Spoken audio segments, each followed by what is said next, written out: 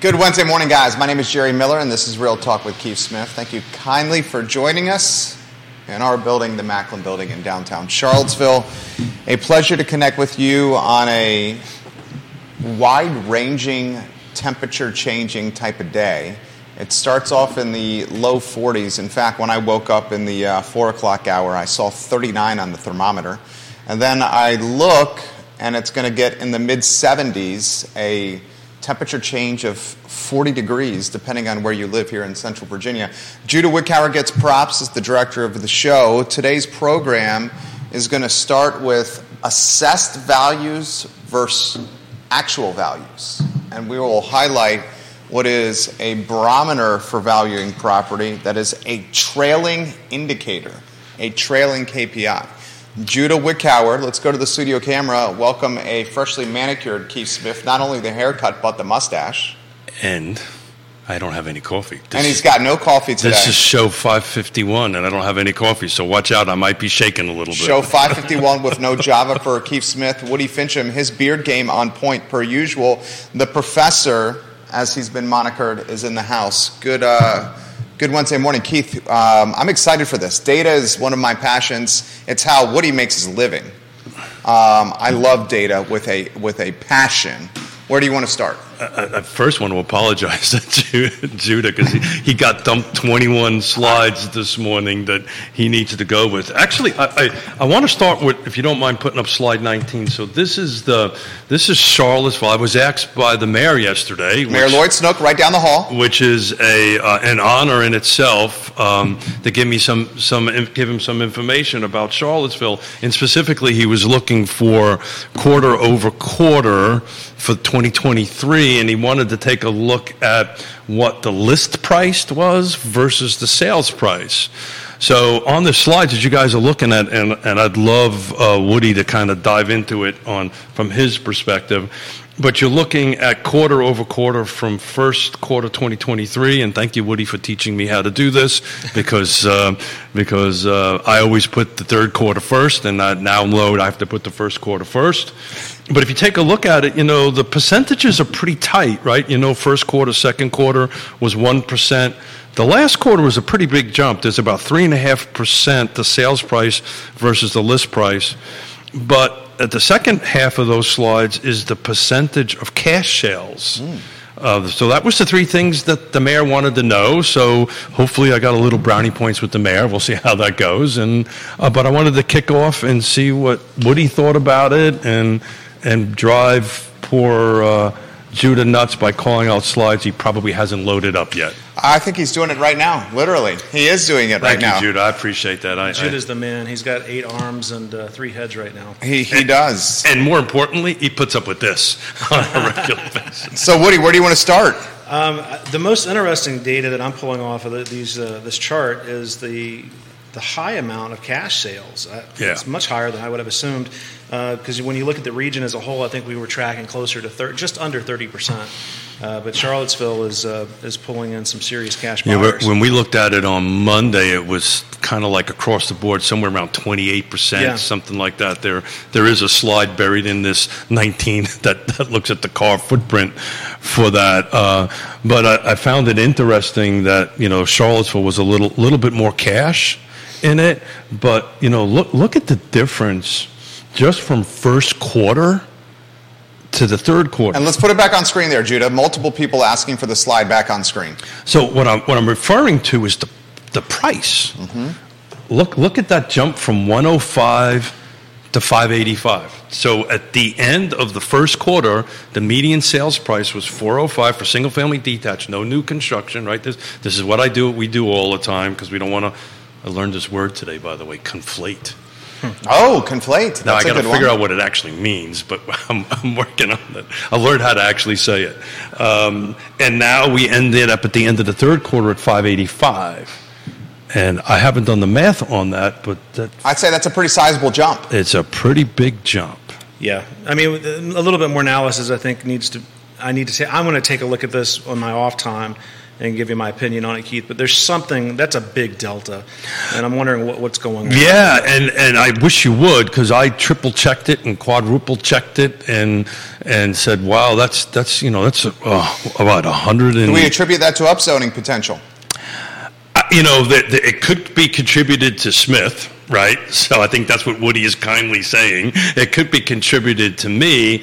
I'm gonna while you guys are gonna talk, I'm gonna check for the fourth time. I think you've got these right. You've done these 3 times. Oh, these numbers are. I'm sure the numbers are correct, but what I'm wondering is what's drawing that first quarter differently than the other 2 quarters. We got to have a little context with that. Yeah, and what's particularly odd about this, maybe odd's not the right word, is rates increased over that period of time. Well, they've been north escalated. of 6. Yeah. Right. And now we're flirting with 8. Yeah. Depending on where you shop, some over 8. Well, I don't even want to say this out loud, but I was in a meeting yesterday with Dr. Lisa Steravant and a couple other economists, and man, they used a 10 word. I've been hearing that. And my question to the team there was, okay, is that changing this? Is that changing this 405 to 585?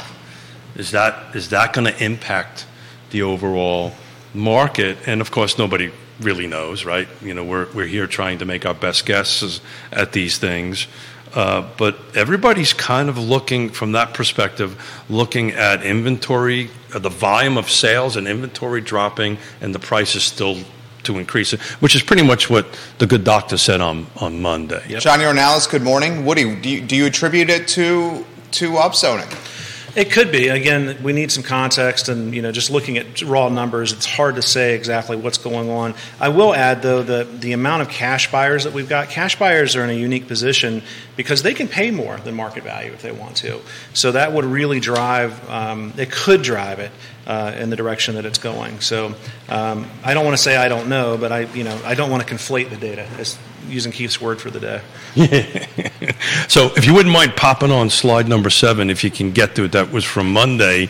So this is looking at quarters 1, 2, and thank you, Judah. Quarters 1, 2, and 3. So this is the full car footprint, right? This is what we were referring to earlier. This is the full car footprint. It does include single-family attached, detached, and condos. It's everything on it, and it only looks at the 30-year fixed conventional versus cash. So, the car footprints are at roughly at 28, and we're looking at 42 last quarter in Charlottesville, and about 36 were cash. I'd say these numbers are steady, quarter over quarter over quarter. Marginal difference, if for any. the full car footprint. For the full car footprint, yeah. And to Woody's point, micro markets matter, details matter. I think what we're trying to do here is just kind of get out an overview of the market and an overview of the car footprint. And on the other side of the hill, frankly, we've got data slides on Keith Smith with Real Talk with Keith Smith in there that folks can look at it that covers all the jurisdictions. But I just kind of wanted to kick today's show off with the good mayor's request. I frankly did not expect to see a 405 to 585 difference. I didn't expect to see that. So maybe some folks out there can chime in and see why they think that's happened. Multiple people asking for the first slide back on screen, Judah. As they digest the first slide, if we can get that back on for those that are asking. And be kind. I've only had 1 cup of coffee today. And they're asking for us to pick this apart. I'm seeing this in the feed here. So I just ran some quick math. So between 405 and 585, it's a $180,000 difference. That's a 44% increase. And to Woody's point, that's in 90 days. Well, no, more than that. So that was the end of the first quarter. Right, so 6 months. Okay. 6 months. 6 months. 6 months. Yeah. That's a short period of time. Yeah. Well, actually 9 months. 3, 6, 9. Well, remember when you're using end of first quarter. To the end of third quarter. So would be 6 that's months. the median. Yeah. That's the median sales price for Charlottesville for for the first quarter. Well, remember, too, we had a bit of a stall coming out of last year. I think that's and what it is. When you're doing central tendency statistics, you're going to end up with, median is the middle number of all the transactions. So it could pull it in a direction that makes it appear to be more of a change than it really is. And why we had the stall coming out of the holidays last year was the sticker shock of rates upticking. Yeah, and to Woody's point, you may see the marketplace getting adjusted to the rates upticking, is kind of the point you're making here. Well, one of my good friends who's a loan officer, actually ran into him in Wegmans on Sunday, and we were talking about it, and he's telling me that a lot of his customers are acclimating to it. It's the new normal for them, and if they want to buy and sell real estate or refinance, this is what they have to deal with. I'm hearing the same thing. So if there's any loan officers listening today to see how that goes, I think everybody's volume has decreased. Yeah. And Judah, these are way too many damn slides. You know that? Have you figured that out yet, Judah? There's a fair amount of slides right there. Yeah. Well, you did your research. I did my homework. It's for days. Slide number 2, right? So slide number 2 is the single-family detached, no new construction. This is the car footprint, so this does not include the other side of the hill. So what that is the median sales price, and to Woody's point, that I think now we need to start looking at averages. But versus the 30-year mortgage. So, you would think, I've overlaid the trend line for the 30-year mortgage on that. You would think that in the third quarter of 2023, the price would actually be down a little bit versus where we're at 7. At that point, it was 7.31% at the end. And why do you attribute that? Because the rates escalated? I think Woody's spot on. I think people are getting used to it. People are getting used to maybe this is the new normal, and as the good doctor said, people are buying and selling. We have clients we're helping, and there's life things that are going on, and that's a majority of what's going on now, that folks have to move, right? And there's a little bit of this kind of resettling at this Zoom work from home thing, right? Some folks have to come back. So I just think there's a whole market kind of shift on it. But one would think, and fellas jump in, one would think that as the interest rate went up, sales price would kind of get a little flatter. But I'm not seeing that. Comments coming in. Woody, you want to touch that? Yeah, traditional theory would tell you that when your purchasing power is diminished the way that because we've effectively doubled over the last 18 months, and you would think that the reaction in the market would be to almost come to a standstill, but it's not been the case. So I would have never thought from a theoretical perspective that we would be where we are right now. But life continues. Babies are still being born. Divorces happen. People need to send their kids to college. So people are cashing out money, and they're buying and selling real estate. So that's where I think if we take a look at that slide number 2 and take a look at that third quarter, there's a third of the buyers, and I'm just rounding numbers up a little bit depending on the jurisdiction, right? It's 28% across the board. But, let's just make it a simple math example. A third of them are cash. I think that's what's impacting that line versus the sales price. So when there's a third or 28% of that $465,000 median sales price versus the 7.31 30-year fixed at per the Fed at that point in time, I think that's what's kind of skewing those numbers a little bit. Laura chimes in. Isn't Jerry's point of the population increasing or an influx of wealthy? Well, I think that's the point I'm trying to say. I think, and I'm going to just made a note to myself, I'm probably going to rerun that slide and pull the cash sales out, and just out of curiosity, see how that line matches the sales price that didn't have cash in it. Does that make sense? Yeah. Woody? Yeah. Comments coming in here. Is there new inventory coming on the market that could be new construction that could impact or diminish price point? it's not going to diminish price point by any means. We're going to continue to see an appreciation overall in the market, I think, for at least for the foreseeable future. Thoughts, Keith? Yeah, so again, my lovely 20-something slides. I have one slide, which I will get to it in a minute, which is number 5. Slide 5. So this is the full car footprint, because I already looked at that. Okay, so let me look at new construction values over the first 3 quarters of 2023 versus the price for for existing homes, and there's a bit of a delta between the sales prices, right? So we're ending the third quarter on an average of 511, and hold on a second, and we're ending the third quarter at 465. So the math difference between 465 and 511. So they're selling, to Woody's point, they're selling for more value, new construction, than existing homes. Look, more is going to be better, but we're a long time away from more.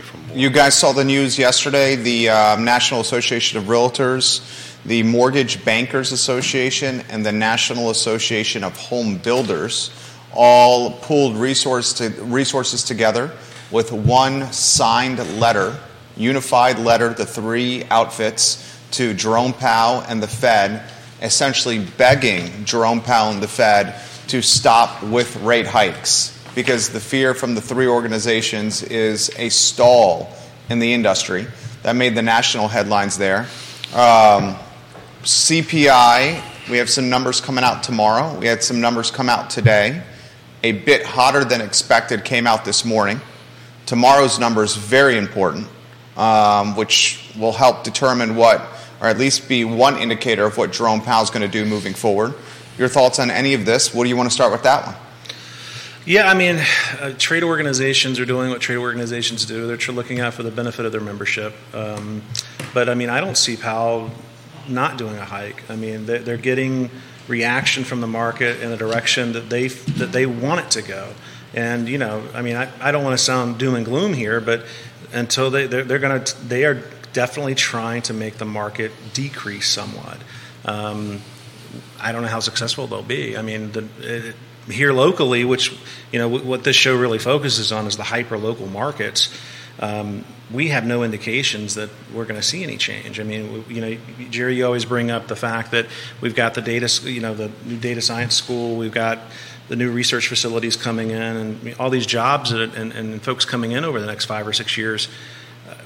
That just puts more stress on us. I just don't see it unless we have a major national economic crisis. I don't see things changing much for us. What do you think, Keith Smith?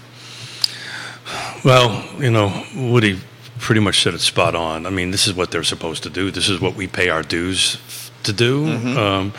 And there's a little bit of NAR bashing going on around the nation. Just a little bit. Some of it I feel pretty strongly about. But that being said, without that organization, and its particularly lobbying arm, particularly in Virginia, we would have not stayed open during COVID, right? Mm-hmm. The real estate industry would have been shut down, and just imagine what would have the impacts of the market that would have had if the real estate industry shut down. And I'm going to keep on quoting the good doctor, but per her numbers, 20% of the whole nation's gross domestic product is related to what we're talking about. Yep. Here today. So. I really respected Lisa Sturtevant on Monday's show, who indicated during the interview that she purchased at these escalated and elevated higher rates. I mean, she made a point to say that. Yeah. And that here we have an economist, like the second one in the country, literally the bright. Yeah. She's a PhD, saying, "Look, I bought in this ecosystem." Yeah, sure. And she made a point to do that. She made it a point to do that. She added a little bravado to it, like, maybe, the good doctor, did it anyway. But look, it's 100% right. If people need to buy, they need to buy. It's our job for the folks sitting at this table here is to help the buyers and sellers navigate this current, market circumstances. And look. We've all been doing this a long time. Every market's got its own little thing, right? We were talking, 2 years ago about COVID and the impact of COVID and the impact at that point. Now we're kind of in the hangover of COVID. And we will get through the other side of this as we usually. That's what I call it. Is we're in a bit of a hangover thing, and I think like all hangovers, it takes the older you get. You call this a COVID hangover? Terry Farr giving Woody Fincham some props in Las Vegas, Nevada right now. He's one of the professors at UNLV in the real estate department. Terry's a good guy. He's watching the program as we speak. Do you call this a COVID hangover? I've never heard that term before. I was just chuckling at it because I think it's apropos. No one would have ever anticipated COVID to do what it did to the real estate market. I mean, it put it on steroids. The artificially low rates that we had. It was just a perfect storm, to borrow a bad George Clooney movie. I can't disagree. That wasn't with a good movie, right? I didn't mind that movie. I mean, they all died. I mean, anything with Marky, a spoiler. Anything with Marky Mark in it, I'm just kind of like, Mark Wahlberg was in that. He was George's right-hand person. Yep. He's 100% right. It's kind of like the Titanic. He knew how it was going to end. Very true. So I think when I refer to it, and actually my better 7/8 said, I wish you wouldn't call it a hangover, but that's how it feels, and it feels like it's a COVID 3% hangover, and those of us who are north of 6-0, hangovers take a lot longer to recover from. Oh, you're talking 60 years old. Yeah. Or a 6-point interest rate. No, 60 years old. No. Would be an age thing I was referring to, right? The when you were younger, you were able to recover from a hangover a lot faster than you can at the age of 60. And when you get to an age of 60 plus, you actually get smart enough not to even get one. So, and I think that's what's going on. To just put it as an analogy, we're kind of going through this hangover and relearning things and ending up with a bit of a new reality. I meant to ask the Lisa this the other day, on Monday, but if you take a look at the HUD average over since 1972, it's 7.1%, right. The 30-year mortgage. So we're above the norm, the average anyway. I just don't see this interest rate going much below 5 anytime soon. Terry Farr says, thank you for the kudos, Woody Fincham. Professor Farr in Las Vegas, what's your take on this? Do you see, sir, the rates dropping anytime soon? Do you see us hitting 10%? Do you see the presidential election impacting or changing things? We're a year away from what could be one of the most, how would you characterize the presidential election that's on the horizon, Woody Fincham? Completely nuts. Yeah. I don't like talking politics one way or the other. I'm one of those guys that if you're very liberal, you think I'm a conservative, or if you're very conservative, you think I'm a liberal. So you're in the center? Sort of in the center. It's going to be an interesting year, that's for sure. So are we in this ecosystem through 2024 and into 2025? Professor Farr says, I was cautiously optimistic due to the election, but no, I do not see rates dropping anytime soon.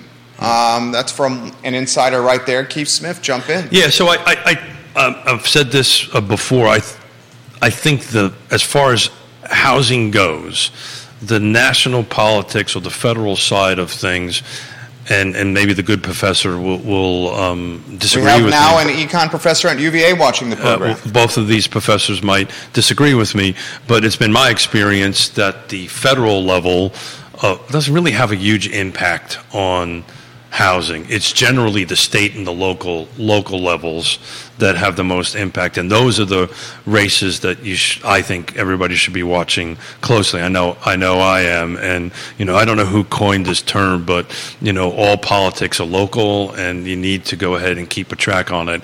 The state levels are the folks that are really going to try to impact this. In theory, the Fed is an independent body; it runs separately of everything else, but you really should be keeping whatever state you're watching or listening to this on, your local state and elections coming up. This question's coming from Grayson. So how long is this market going to be this market? That's what we're talking about right now. Do we clear 2024 and sprint into the spring market of 2025 in this scenario?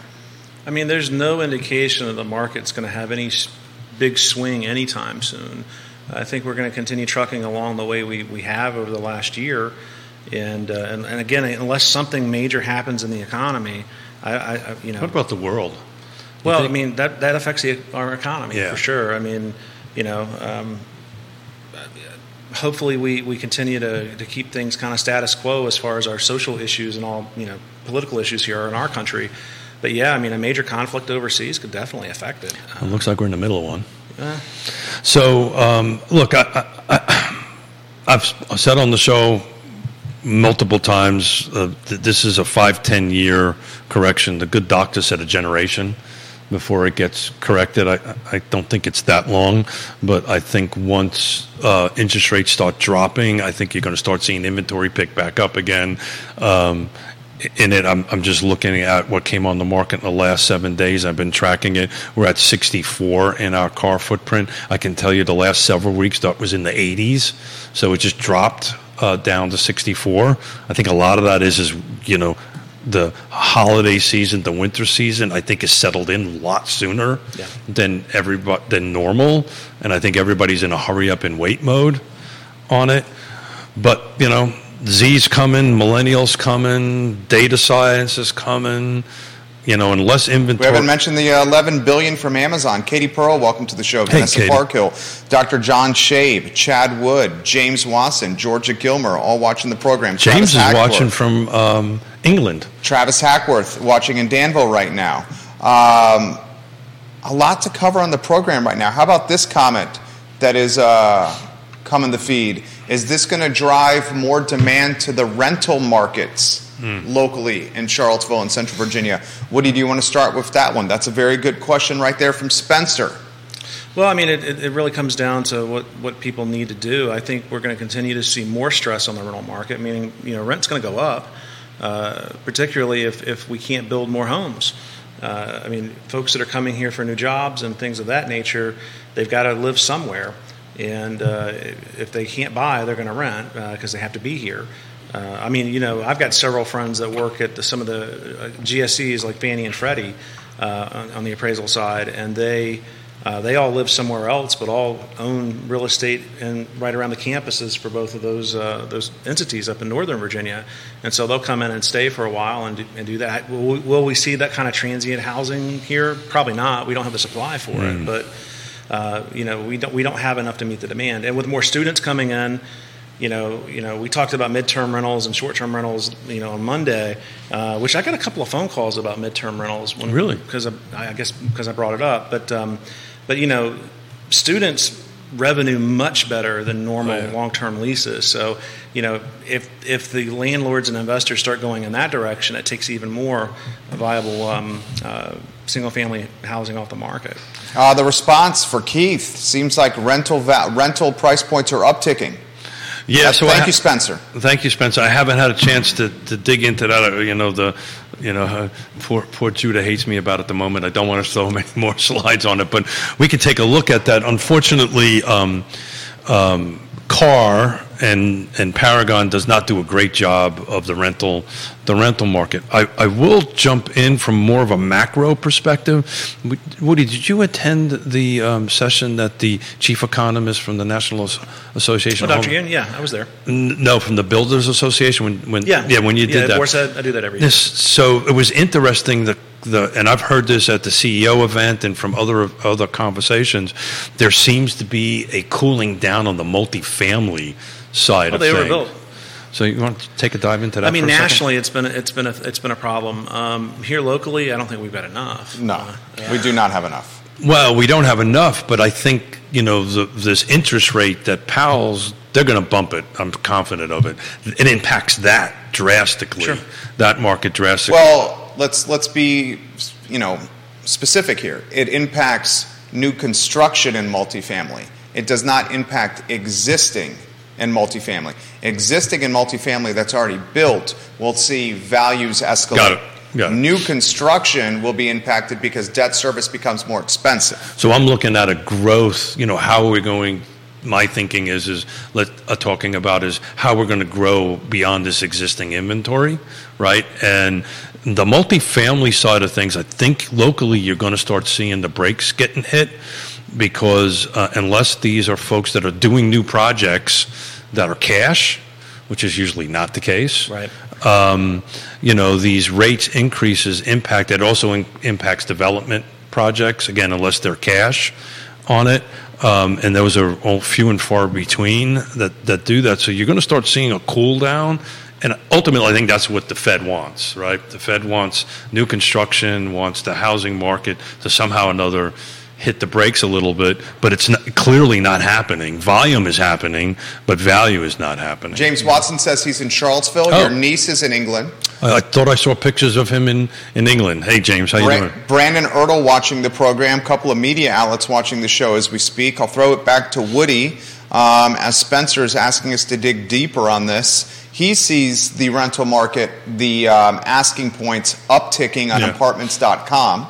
And he's seeing the inventory available for rent on this particular website diminishing in options. Yeah. So he's percolating and he's asking for the panel's opinion on this, that the demand for rentals is upticking here locally, and it could have an adverse effect of what's doing with the for sale market. Oh, 1,000%. I mean, the two things are interrelated. You can find correlation there all day long.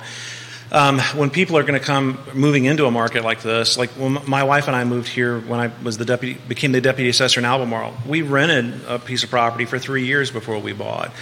We weren't sure if Charlottesville was going to be a destination that I would spend the rest of my career at. Thank you for making that decision to stay here. We love Charlottesville. We do like Woody. And decided to buy, and that helped. But that's where folks coming in for these new jobs are going to probably start, as rental markets. If you've got your kids enrolled somewhere, you may want to spend the first year here, kind of as a remote, working away from your family and then moving your family here when you can.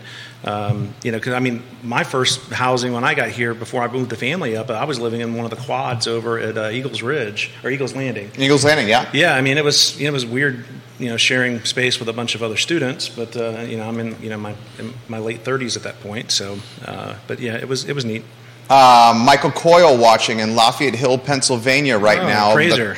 Of the Coyle Group. The appraisers watch the program when the Professor Woody Fincham is on the show as we speak. Keep the questions coming in, guys. If you have any questions for the panel, relay them live on air. A boatload of realtors watching the program. Let's highlight Kelly Jackson on the show, Bob Yarborough on the show, Dr. Karen Wolf, Dr. Downey watching the program, Jesse Rutherford watching the program, Donna Price, Peter Krebs of the Piedmont Environmental Council, Ray Cadell, Andre Xavier, Tripp Stewart, who owns a boatload of real estate watching the program. Keith Smith, jump in. So, again, I just looked real quickly on what's available in Paragon, right? On apartments, again, it's not a plethora, another big word, of I have no idea what it means, but it sounded good. Good job. So there's 38 total available for lease on Paragon, right? And it's everything from detached to multifamily. There's 38 available. 38. You should highlight it. You hear that? 38. That is a minuscule number. But that's in Paragon, right? Right? Apartments.com is the one you want to check. Yeah, and I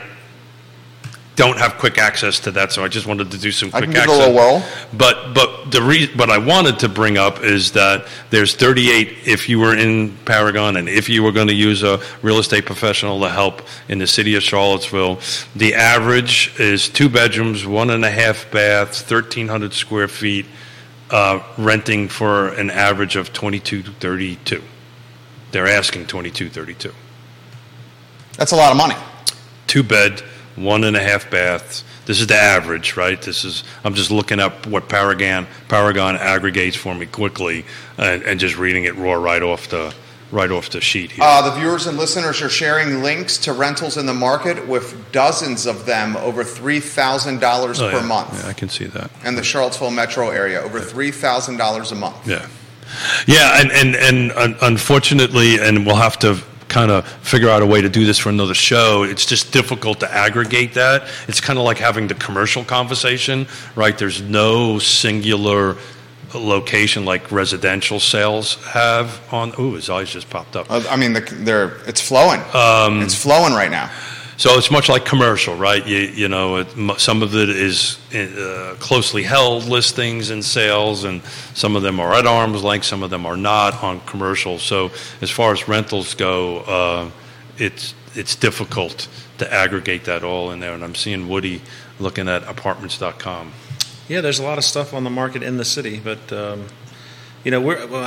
we did a package earlier this year of 20-some rentals. We've just bid another one that we're going to get at 47 for one owner group. So, there's definitely a lot of privately held stuff, and they're all going through local management companies, which they don't share that information. That's exactly right. That's the point I'm trying to make. So this is an interesting question that's come in the feed. Thanks, Woody. This is a very good question right here that I would like to unpack. Thomas, thank you for this, and I understand. I know Thomas well.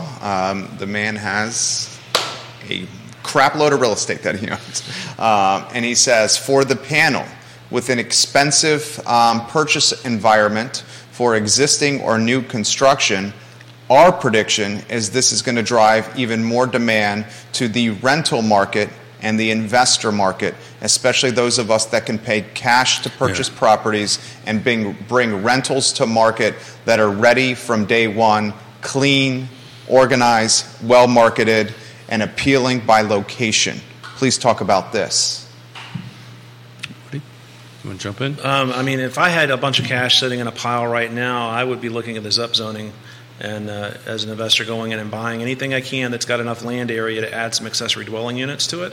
And those things revenue really well. You already got your land. It's relatively a lower cost thing to get into and to do compared to buying raw land and building brand new.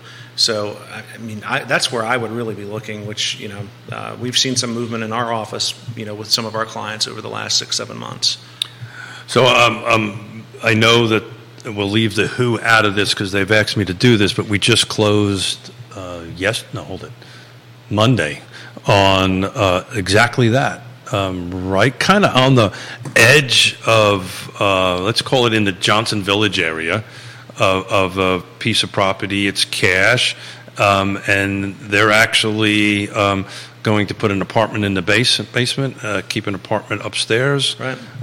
Right now, frankly, it's actually zoned R2, so they can do it by right at the moment. But the goal is when the upzoning happens, they'll put an ADU in the back, auxiliary dwelling unit, because it took us a long time to actually find this property because it meets all the criteria. It's easier to develop and build on the back end of it. But yeah, and it's cash. It was all cash. Yeah. Thomas follows. Our portfolio is full. We are unable to keep up, and the waiting list is getting longer. Yeah. So this is John Blair. Welcome to the show. Yeah. So this funnel that we're in is just going to get tighter and tighter and tighter as we go to the bottom of the funnel. And I'm on public record of saying this upzoning, I'm in favor of more housing. I'm in favor of doing that, but this will be a bell curve. It'll prices and availabilities will kind of will increase, and there'll be a while before we get to the top of that bell curve to start coming down. There has to be a certain amount of mass produced, in other words, a number of units, before it impacts value and that number starts dropping down, barring any unforeseen thing that nobody knows right. about. I think the impact it's going to have is it's going to make things way more expensive in the short term. Well, that's what I'm talking about. And I think the inventory that's going to be created from upzoning potential is going to be, as Keith said, a very slow slog as it comes to market. Yeah. Because if you're going to create new inventory, you're likely going to finance it. And who's going to finance it in a market where interest rates are at? Financing for new construction, especially speculation, you're looking at a rate that it'll be over 10%. Yeah, it's generally 1 to 2 points over prime. Right. I borrowed enough of it in my life. So you're talking over 10% there. Yeah. So the cash, cash is king. The folks that have the ability to buy cash are going to do it. The bell curve, there's going to be 2 bell curves, I think. Bell curve 1 is going to be valuations or sales price. It's going to increase rapidly. The smaller bell curve is actually going to be inventory, the impact of the inventory. That's not going to run parallel. the bell curve of inventory versus the bell curve of price. But there's some undetermined period of time. Eventually, they're going to catch up and then start coming down. Kate Shart's the Queen of Ivy watching the program. Lauren and Keswick watching the program. Spencer Pushard, hello. Marquise Johnson, Bellamy Brown, Mozzie of Real Estate 3, welcome to the program. Josh Tracy of Real Estate 3, welcome to the program. Mark McKinney of the Crozet Advisory Committee, welcome to the program. Juan Sarmiento, welcome to the show. Atlanta's in the house through Cicely Gay on the program right now. That's one of my alum from high school. Giving Woody Fincham some props. Ladies and gentlemen, if there's a topic you want us to cover, put it in the feed. We will relay it live on air. Multiple people have been taken aback by the 10% number that Keith threw out earlier today. You want to go down that road? Yeah, it's... He's talking 10% on a 30 fix with potentially good credit, ladies and gentlemen. And I'm stuttering because, but there are discussions out there that there could climb to 10%. We brought this up, 6 or 9 months ago, if I remember correctly, that there is a possibility of that. And I think we had a discussion about, if it goes to 10%, will that negatively impact the market? Look, I think a lot has to happen before we go to 10%. I think we're going to hit 8%. I don't know, Jerry, if any... We're at it. We're pretty much there. Yeah. I don't know if any mortgage brokers are watching. Michael Buchensky, jump in. Yeah. So I don't know if the current 30-year mortgage rate has already baked in the next projected increase from the Fed. Have they baked that into the market? If that's the case, then we might be hovering around 8% plus or minus for the rest of the year. It's just my guess at this point. If it hasn't, we run the risk of going north. 2 years ago, I had a conversation with a president of the bank and said, watch out, 9%'s coming. And he was right. It was a she. And, he was right. And I poo-pooed it at the time and was along the lines of everybody else, it'll never go above 4%. Well, I was wrong. So, a lot of this is crystal ball stuff, which we should break out. Well, it's clear, and we can't see into the future.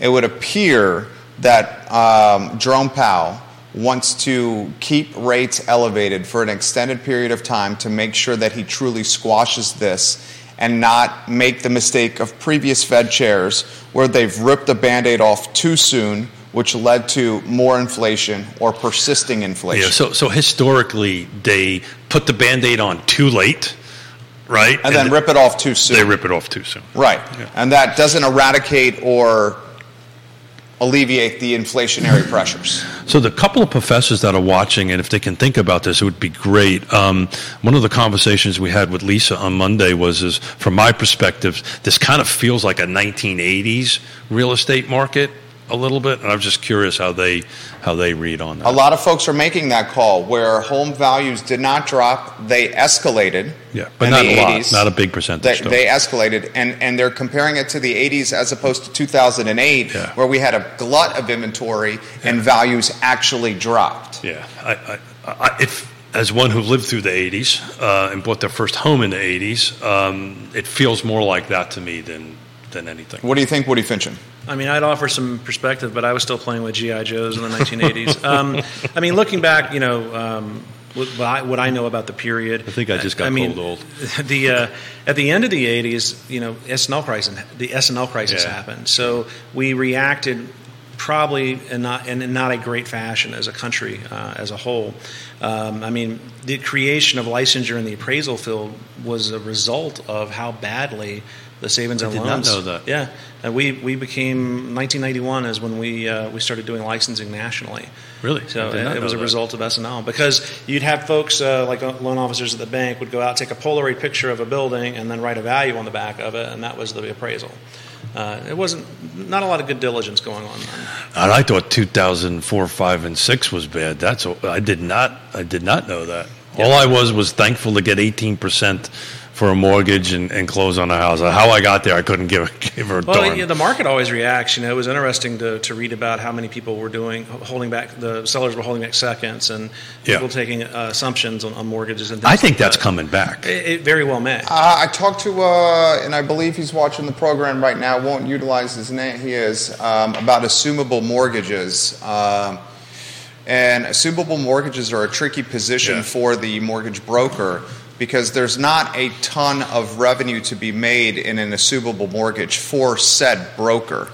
And if the assumable mortgage does not go according to plan, the transaction, the broker then has to decide, is this little profit that's on the table worth it if this deal implodes? And the second part of that is most of your loan documents won't allow it. Yeah, so the assumable mortgage, according to this individual, does not believe it's going to have a ton of momentum, although I'm seeing some properties on CAR, on the local MLS, being marketed in the first and second sentences as assumable mortgage potential. So are you seeing that? I am, but I may be wrong, and I have not done a detailed dive into that. And again, the loan officer should help us with this. I think VA is one of the few that are assumable. I was going to mention that. Right. I think everything else is going to be really... The VA does stuff that a lot of folks don't do because they have the best interest of the veteran borrower at heart. Yeah. I've been a VA panel appraisal for many years, and I know the chief appraiser, Jim Heslett, great guy, old sergeant from the Marine Corps, guy, just a great guy. But must be really awesome. Anytime you talk to him, it's always about putting that veteran borrower first. Yeah. And assumptions allow someone in a position where they need to unload the piece of real estate to get it over to someone who can continue to have a productive note. And I was smiling a little bit when you said I noticed that about the mortgage companies not making enough money. I mean, good God! I mean, they have a license to print money most of the time. So I mean, your profit range is going to be a little bit lower on something like that. But in the end, I've not seen any bad data saying that they're hurting for revenue right now. And particularly the big banks. Yes. Yeah. I think the and it was interesting because a lot. Dr. Lisa Steravant, Yoon, and a couple other economists I'm talking to, this interest rate increase might be most impactful on the community banks. Oh. There's no doubt about it. Well, I have several community bank clients right now, and they are a desert for work right now, except for the few that are still doing a few pre-construction things, and then people using commercial lines of credit through their local bank to take care of consolidating debt and things like that. I mean, it's no doubt it's going to impact the community banks. Correct, and the conversation was an interesting conversation. This was in D.C. around a cocktail that, some of these bigger banks again, this is cocktail talk around a bar, got kind of a heads up that interest rates were going to get raised because they had regulators in their offices on a regular basis, whereas the community banks didn't, and I think some of them got caught with their proverbial pants when these interest rates started jerking, going up. So we shall see, but it was an interesting conversation, to say the least. This question's come in. How is this going to impact the commercial market for Woody specifically on Twitter? I mean, that's not really my forte. That's more of a Heather Placer question. Heather was on the show a couple months ago. Yeah. Mm-hmm. I mean, I know a lot of commercial appraisers right now that are very slow in their work. So I don't think it's had a real positive impact for folks. I have a client that we're working on something in Goochland, and about a year ago it went from commercial appraisers of I'll get to you in 6 years to I can be there next week, and the prices are coming down a little bit. Yeah. Commercial appraisals tend to be in the many thousands of dollars. Yes. if not tens of thousands of dollars, depending on the size of the property. The follow of this was on Twitter. Come refinancing with the short-term commercial. To Keith's point, the commercial banks that are holding the bag on any paper with some of these buildings that need to be refinanced are in a tough position. Yeah, because they're coming up. Yeah. That's what the point on Twitter is. Yeah, they're coming up. You want to highlight or unpack what they're talking for the other viewers and listeners? Yeah, so, commercial loans are not 30-year loans, right? They are 5, 7, 10, and they reset depending on what the interest rate environment is. They reset, and so think of them in the retail market as an arm, right? That's basically what it is. Now, your paint, right? It's an arm, right?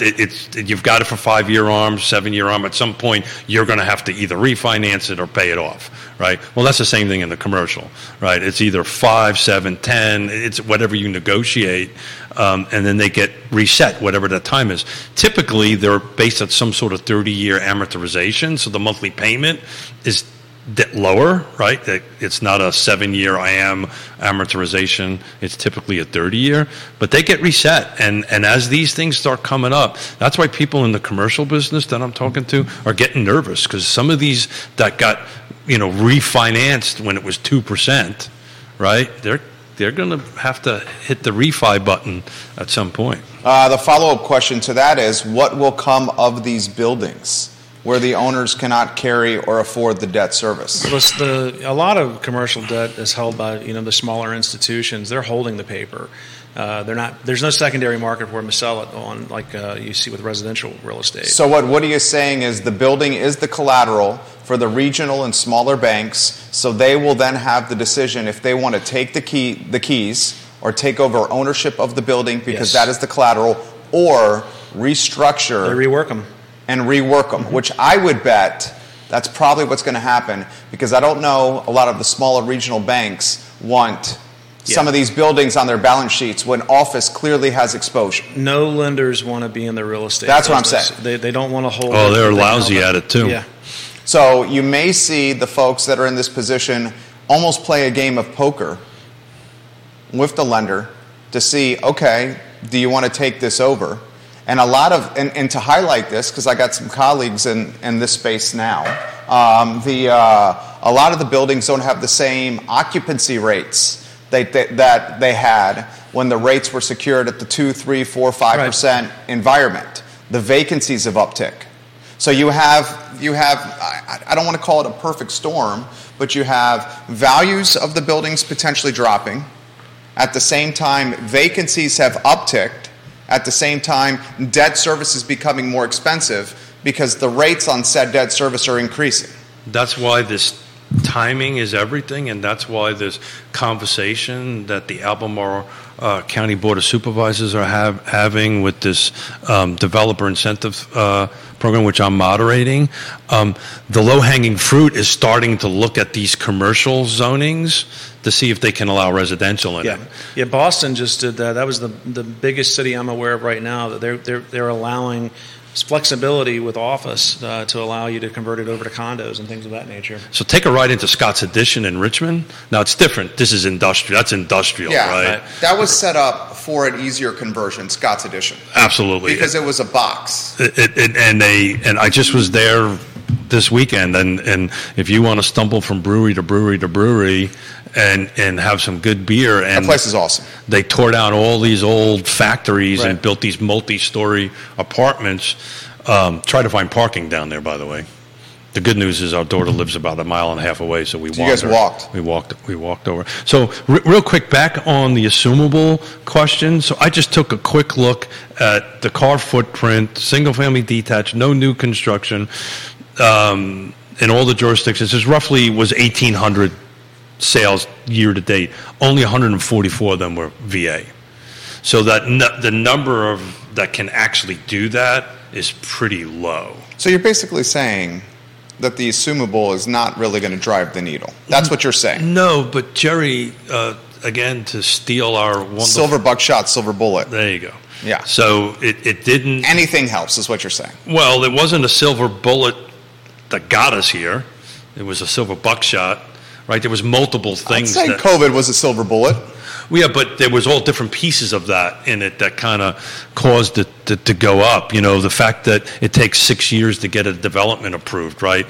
There's all kinds of different pieces of the silver buckshot that got us here. It's going to take the same thing to get us out. So any individual item will help the whole, in my opinion. So what are the silver buckshots we have? We have upzoning. We have local government eradicating red tape, or at least trying to. We have assumable mortgages. You're going to have a small amount of foreclosures come into the market. Small amount of foreclosures. I think you're going to see the mom and pop, small number rentals kind of get into the market of selling their homes and moving on it. I know I'm in discussions with some folks putting homes on the market that are doing that because they just don't want to deal with it's costing them too much money for replacements and so forth and so on. So that's going to happen. It's just going to be a lot of little things that will take a long time to move that needle forward. How about the policing of the short-term rentals?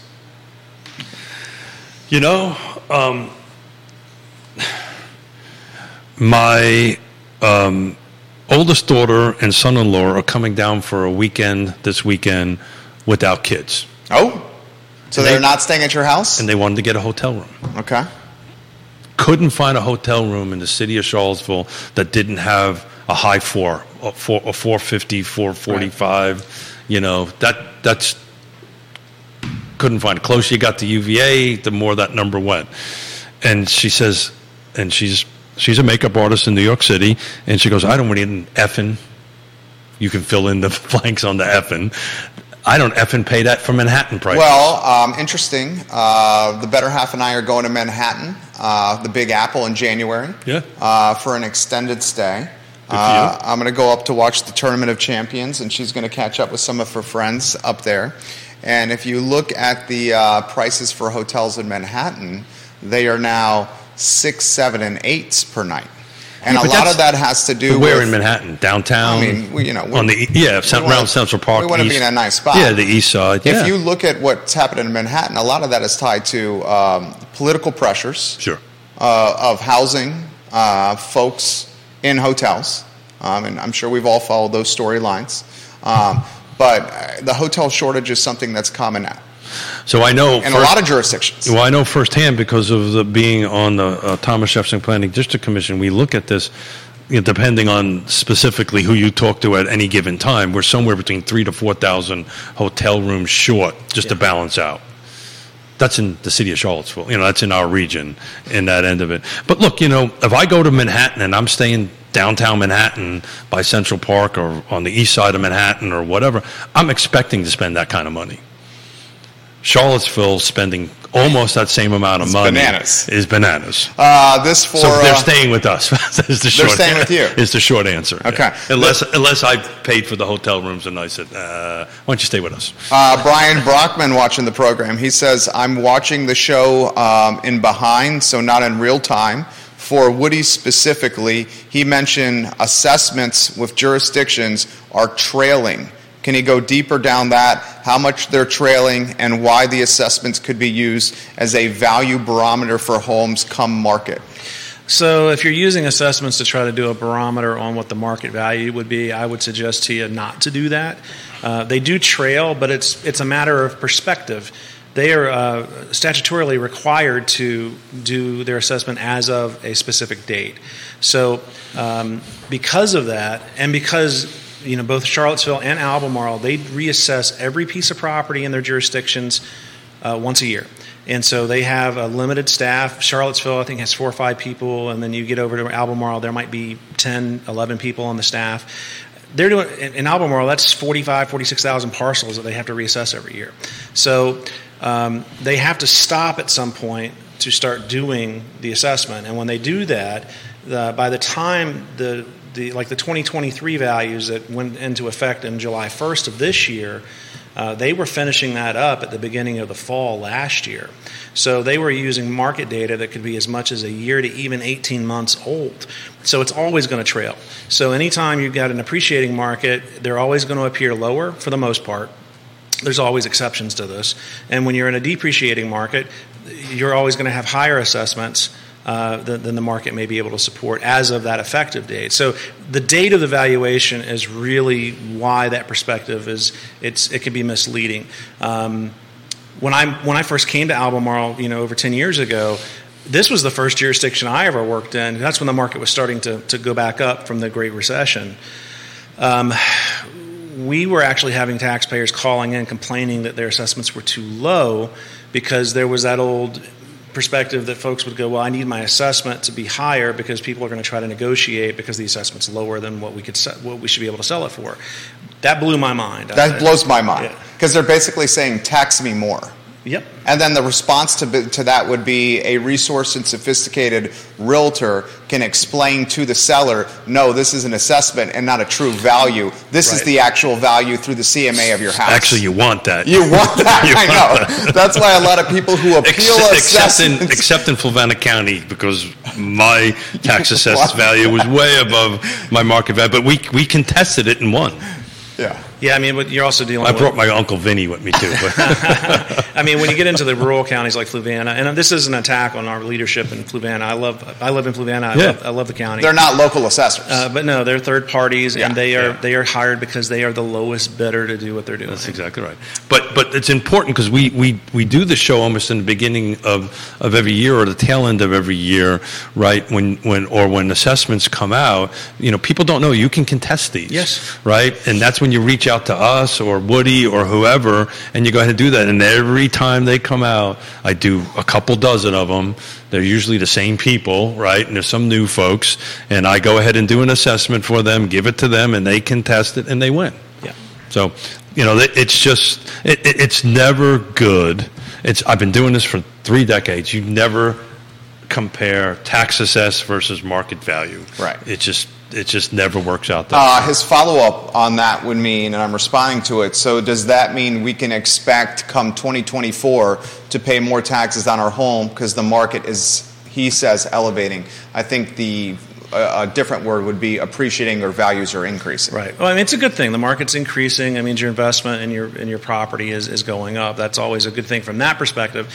However, do remember that the assessment isn't your tax rate. Your tax rate's set by the politicians that you elect into office, and every year they take the projected assessment and they forecast a budget off of that. So, I mean, whether the taxes go up or go down is dependent upon how the jurisdiction wants to handle that. There it is. So if you go back and look at future shows, I did a slide for Judah. I did a slide with triangles showing that this is a four-sided triangle. Way to go, Smith. A 3-sided triangle of it, that there's the evaluation, the budget, and then the tax rate, and then that equates to how much cash you actually pay. I love it. But the bottom line is, the property values are going up. We just proved that in the city of Charlottesville, your taxes will go up proportionately. 100%. Why don't I ask this, because I'm seeing it on the feed here. Do you expect the values to continue to increase? I think you've been on record by saying they'll increase, but not the rate that they've increased during the pandemic. And I think I'm probably wrong. I think I'm wrong. I think it's going to increase more than what I thought. I think it's going to be a double-digit year-over-year increase. We keep cash buyers at the level that we have them at right now. Cash buyers can pay more. Well, I'm going to do that analogy. I think pulling cash out, I'm curious on how that's going to match. But we've got... Well, how about unpack this for the viewers and listeners? I know the answer, but I think it's important for you to unpack it. Cash buyers at the rate that they're buying now, why that's going to potentially lead to greater valuation increases year over year. Explain that to them. Well, the market's very reactive. So consumers will see a property in their subdivision go for higher than anything they've ever seen or that they thought might be possible right now, even by a little margin. Then that becomes the... what's the word I'm looking barometer, for? The comp, the benchmark, the expectation. Everybody's like, hey, you can use that's the new normal now. We can sell it for more. I mean, I just did a pre-listing consultation for an agent. You should talk how that works a little bit. Yeah, sure. But there was one sale on that subdivision. We actually did the appraisal on it. It sold for $50,000, and this was 2 years ago, higher than it should have. At that time. Yeah, and because there was an appraisal gap contingency, so they decided to overpay for it. Nothing in that subdivision has closed at that amount since. But when potential listings are being looked at by consumers, and the agents are coming out, and they're like, all the consumers are going, well, that sale sold for this much, so that means my property's worth more. It's like it doesn't work that way really, particularly as the market's now. Consumers are starting to look at things a little more discerning than they were even a year ago. But talking about the service, Keith, I mean, we a lot of times when agents are dealing with difficult consumers, you can do your CMA and they may not agree with you. Sometimes we'll have folks call us up and say, hey, can you do an appraisal for us? And we do them at different levels. We'll do them from a desktop perspective to a full assignment where we're going out, measuring, inspecting the whole deal. That one started as a desktop. The consumer was not happy with the square footage that we came back with on it.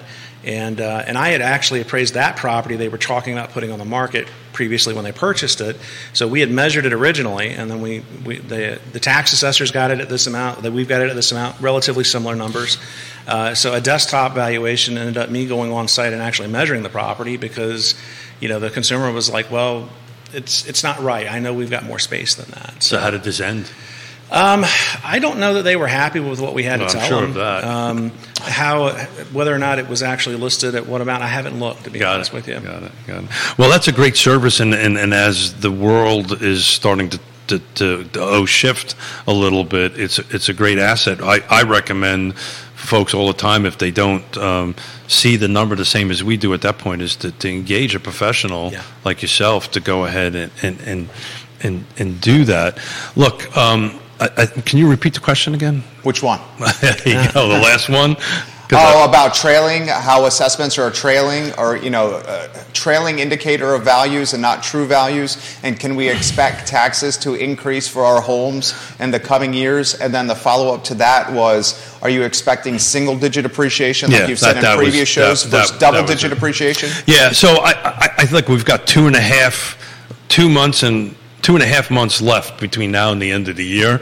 I was thinking that we're going to be seeing probably in the single digits. I think you said 3 to 6%. I said 3 to 6%, and I'm much like I was wrong that we're going to stay at 4% 30-year fixed. I think I'm going to be wrong on this one. I think you're going to see low double digits, but it'll be in the double digits. And it's interesting. And it's important to highlight this. That's compound appreciation. We had year-over-year appreciation according to what was it, the Q2 CAR report, that it was in Albemarle County 11 to 12% in Albemarle County. Mm-hmm. So that would be compounded appreciation. Yeah. So again, at the beginning of the year, we're going to take a harder look at this, Woody, and yourself and myself, and figuring out a way to kind of break this down in a digestible way. I'm looking at some data that I ran this morning, and just looking at the last 12 months, this is Albemarle County, no new construction. I'm excluding anything over $1 million and anything over 10 acres in this particular analysis because I wanted to get more of the median or middle class. He wanted to get data points that were very tight to each other. Yeah, so I'm double digit right now looking at that in Albemarle County. Yep. And that's third quarter 2023 versus third quarter 2022? That's as of today. 10 to 12 months ago to now. And you're at what, 11%? 10.5%, 11%. I'm doing this in my head, so but about that much. Yeah. So it's staying consistent at least on that end of it. I think, and I don't think we truly have not seen the influences of big time population influx in a very short term that's coming. But I may be wrong, and some of the other real estate agents watching can chime in. I think you're going to see the axis of volume of sales start dropping substantially now. You're going to say that again? So what you're going to do is, I think the number of transactions are going to start plummeting even more than what they're doing. So if you take a look at that trend line is going to start taking a dive to the bottom on it. I think you're going to start seeing.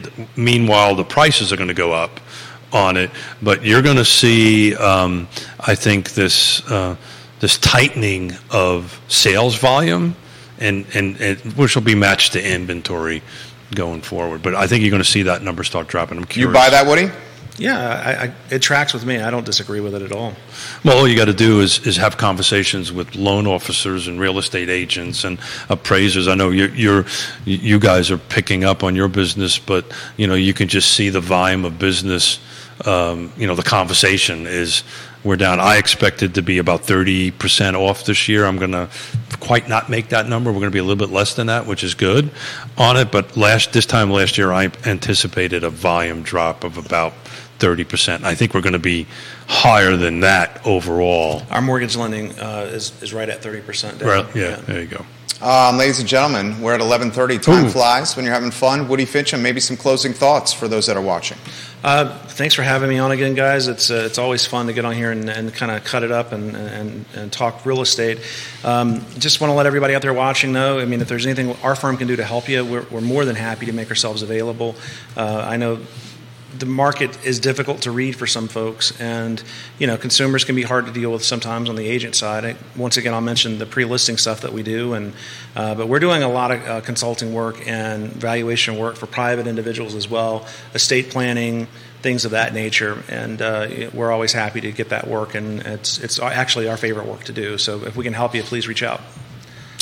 So thank you, Woody. As always, it's a pleasure, and thank you for agreeing to come on a second time this week. We spent a lot of time talking to the good doctor on Monday, and I really wanted to take a dive into that beautiful brain of yours on the local market. So thank you, and I'm looking forward to doing this again next month, and we take a look at because we're going to do month over month, and then at the end of the year or the beginning of next year to see who's right here. Yeah, I've got some new stats I'm going to run for you too. I just got a chill up my back. I'm really interested in withdrawals and removed listings and what's actually going on with that. I think we're probably going to see more of those. Woody Fincham, Fincham & Associates, Keith Smith, Yes Realty Partners, Judah Wickower. Guys, thank you kindly for joining us. Judah, thanks again, man. Absolutely. That's Real Talk with Keith Smith, archived online at realtalkwithkeithsmith.com and wherever you get your podcasts. Thank you for joining us on a Wednesday. Take care, everyone. Excellent work. Good job, boys. They'll tell us when the mics are off and the cameras are off.